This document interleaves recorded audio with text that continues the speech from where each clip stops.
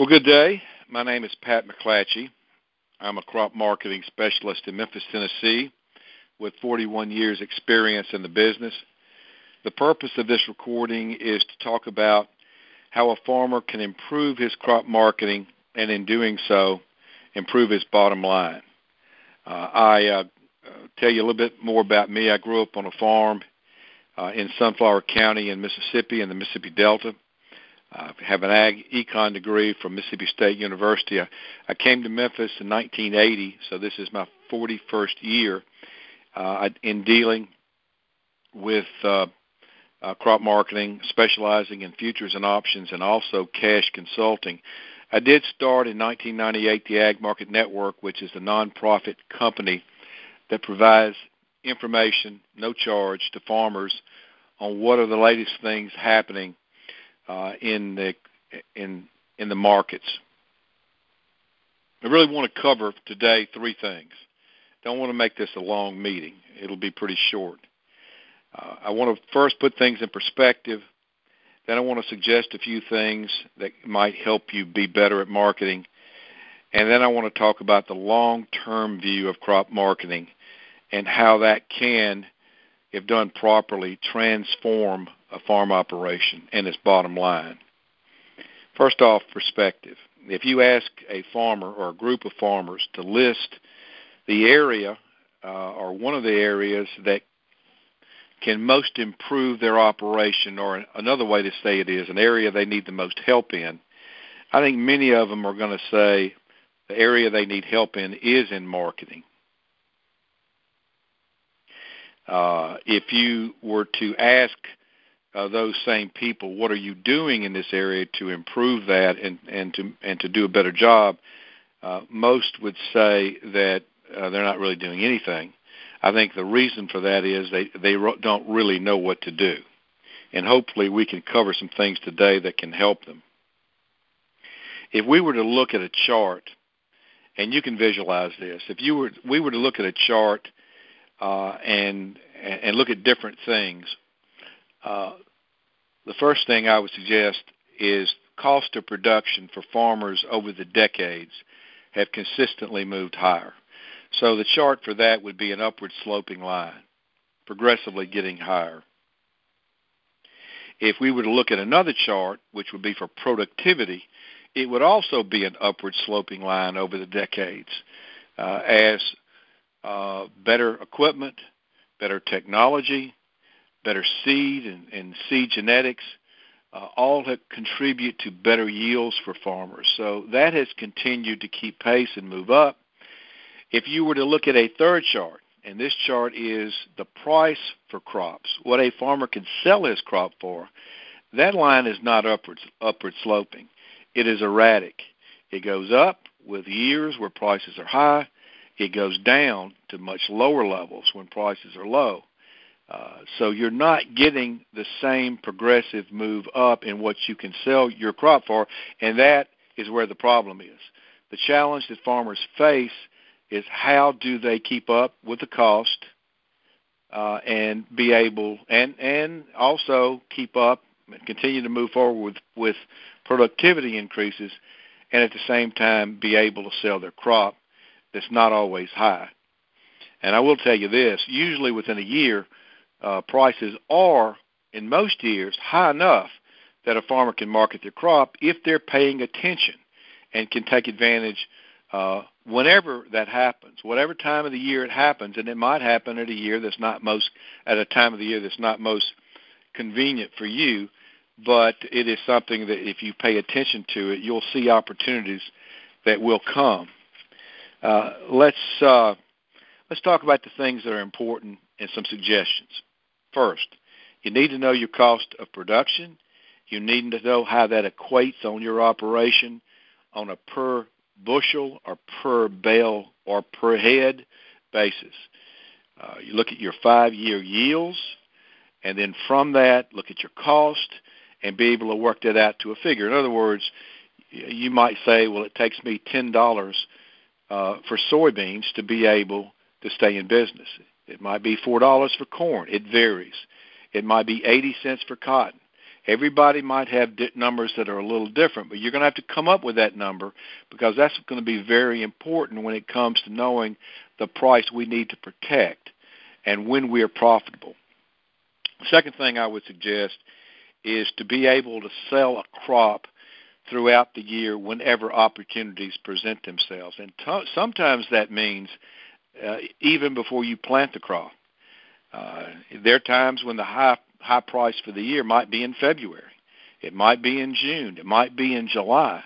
And when it comes, you have to be able to step up and take advantage of that. And then I think that follows through with this, and that is that farm prices are seasonal. There's a normal time of the year when highs are made for the year, and there's a normal time of the year when lows are made. Highs typically are made in the spring and early summer, and lows are usually made in harvest. So the best time to be selling your crop is not at harvest. The best time to be selling your crop often is spring and early summer. The next thing I would suggest to you is be able to use all your marketing tools that are available to you. You've got a marketing toolbox, and in that toolbox you've got various tools. There's what most people understand is a forward contract for booking your crop. There is a futures contract. There is an options contract, and then there's a basis contract. And being familiar with all these tools will help you do a better job of marketing. Oftentimes, you're going to need to start marketing your crop earlier than you might normally think. And it's necessary to use all these tools. You don't want to be booking too much of your crop on a cash forward contract before you've even got a crop up. But if prices are really high, you can use options because you don't have to deliver a crop against that option. So that gives you some flexibility in your marketing, and using a combination of these tools can really help you. The next thing I would talk to you about, it's very important. It's called a 5-year price cycle. And the 5-year price cycle is really going to talk about a more long-term view of marketing. And the 5-year price cycle is not scientific. It's just a general description of how things might normally work and how by doing things the right way, you can take advantage of some high prices, which can make a big difference to you longer term with your operation. So let's just take a look at that. Let's say about every 5 years, you might have 3 of those 5 years where prices are a little above the cost of production through most of the year, a little under the cost of production through most of the year. And the difference for many farmers in those years could be your yields. It could be your crop. It could be the weather. But in those years, you oftentimes are given opportunities to sell a crop sometime during the year at a profitable level. Even the years where you might, even during a year there might be a down year, there'll be moments when prices are high enough for you to take advantage of it in most cases. So that's 3 of the 5 years. And then there's a year where prices every 5 years or so might be really high. We might have a really strong rally in commodity prices. It might be a small crop. It might be really strong demand. It might be a small carryout or surplus. It might be a number of different things that could happen that will create a really strong price year for the market. The interesting thing is, if you're looking at the 5th year, the year that follows the big up year normally is a big down year. Well, you might ask, well, why is that? Well, the reason is farmers typically decide what they're going to plant this year coming up based on what happened last year. That's just the nature of farmers. And so you'll get a big increase in acreage the following year after you have strong prices. And that big increase in acreage, if you have a normal crop year and normal weather patterns, is going to lead to substantially lower prices. And so the key here, and what to think about is having the ability in the big up year to be able to not only price that year you're in, but during that same year to reach out and price the next year. And there are ways to do that.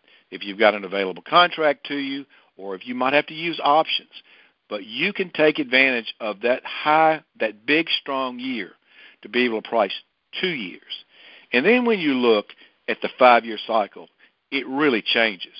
Now you've got 2 really strong years, 3 years that are, a little money made, not anything dramatic.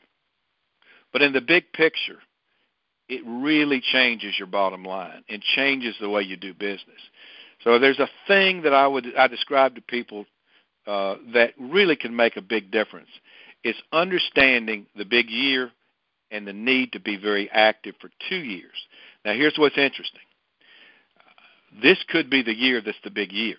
If you look at prices right now, everything has moved quite a bit higher, and there's a chance it will continue to move higher. So this could be the opportunity year, not just for this year, but the opportunity this year to take care of next year. So the timing on this is very important. So these are just some of the things I wanted to mention to you. I think farmers often ask the question, well, what do I do? And I would say this. You need to find help. You need to find someone that can help you understand these marketing tools and help you as far as timing goes, and take different steps necessary to improve. You need to, if you can do it yourself, you need to learn these things and do it. If you need professional help, then you need to find somebody that can do that. Now, I can help you. I'd be happy to talk to you, kind of do a consultation with you over the phone. I can make recommendations to you.